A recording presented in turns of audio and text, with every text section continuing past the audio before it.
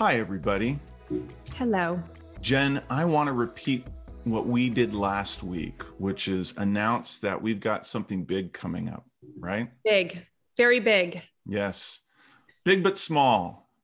That doesn't make sense. No, I know. Well, I want to remind people this is not changing a ton, but it's changing. And then there's something else that's really big that's coming along with it. So that's Very true. it.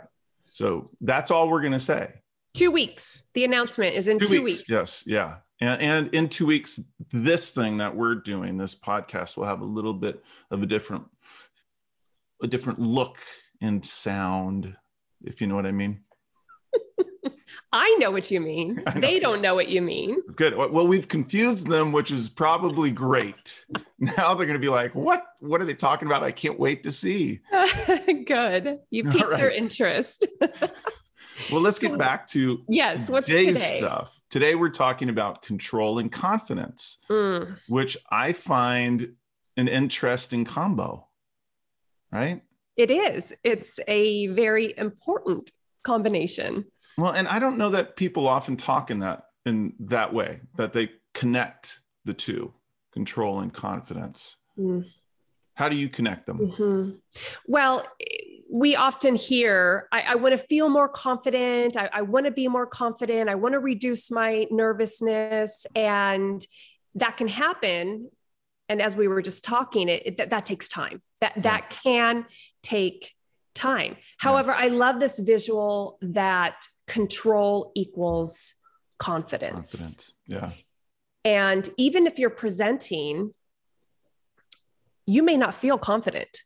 And that's okay. Yeah. That's okay, because if you are in control of the message and in control of the delivery, you will come across as confident, even if you're not feeling it. Yeah. So it's little tricks that you can do as a presenter.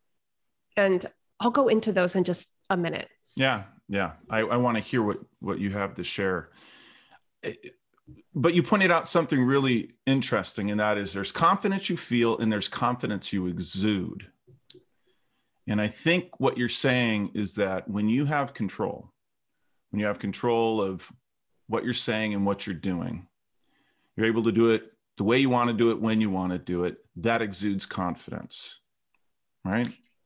You're referring to how you feel inside? No, exude as in terms of making an impression on other people that you're confident. Oh, through the delivery. Yeah, through the delivery, right? Your presence.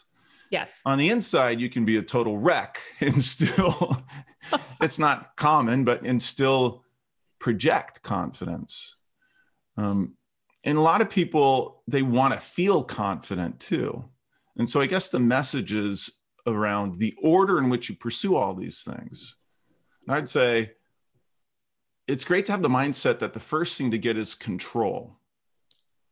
And I want to share later what comes before control, because getting control is hard enough. Once you get control, you'll project or exude confidence. And then with some experience, you'll feel confident as well. You did. This topic really hits home for me because, as I've mentioned in the past, that I used to greatly struggle from that paralyzing fear of speaking. So when I started as a corporate trainer and facilitator, I had zero experience. And I was a mess inside. I was a hot mess. I would not sleep for a week before teaching a class. This topic is very near and dear to me because it's very possible to make it happen. So either tell us about those techniques you were talking about, or what's the give an example. Where you really recognize that you could do this. I'll share a short story. Okay. That hopefully paints a picture around this. This was when I was working at T-Mobile and I was a leadership facilitator. My colleague and I, the two of us, we were teaching a 2-day leadership workshop for the very first time out the gate. Mm-hmm. And even though the two of us were at this point seasoned facilitators, we were super nervous. We didn't know how the audience would respond. It was brand new content for us. We practiced a ton. We were really, really nervous. So my colleague goes up to the front of the room to do her section, her part. And I knew she was nervous because she told me right before she walked up, I'm really nervous. Right. She gets up there and she nailed it. Yeah. She absolutely nailed it. She gave her part. She put the audience into an activity. She came to the back of the room and she said, how did I do? I said, oh my gosh, you were a rock star. I couldn't believe she exuded this confidence, even though she felt really uncomfortable inside. Yeah, right.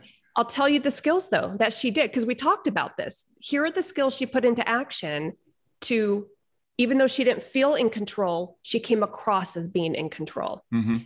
She made deliberate eye contact with her audience. And we've talked about this, Scott. It's that deliberate eye contact, putting the audience first. Her speaking pace was at this beautiful pace where everyone could follow along. She did not have filler words.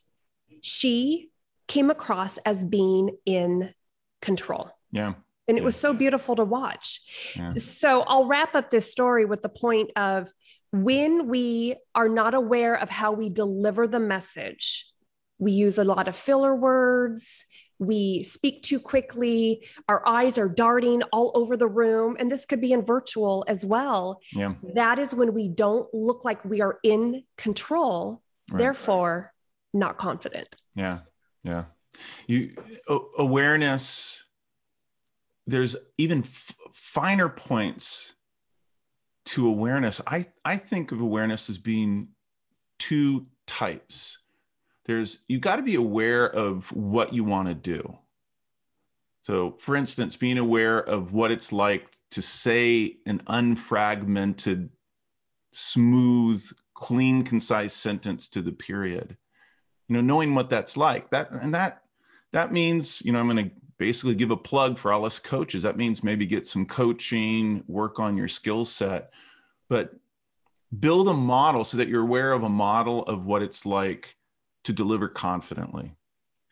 That involves your sentence structure, involves your posture, it involves your sound, all those things. Yes. And then there's being aware in the moment. That's another part of it too.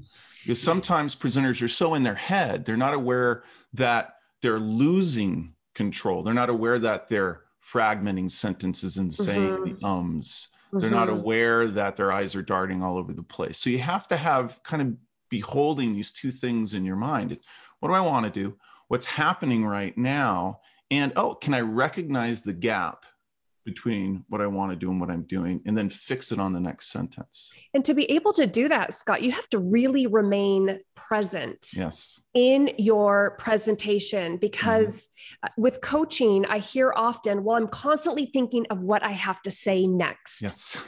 And they're not present with how they're communicating, what they're trying to communicate in that moment. And then we can have the filler words, too fast of a pace.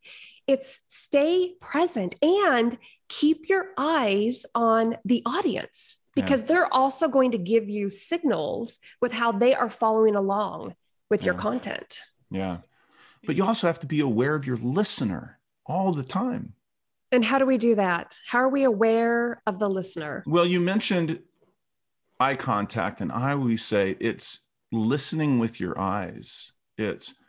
I am aware of how the listener is receiving me. I'm receiving their body language, how they shift in their chair, the expressions on their face. That's telling me everything. Are they going blank? Yeah. Are their eyes getting glossy? What do they need from me?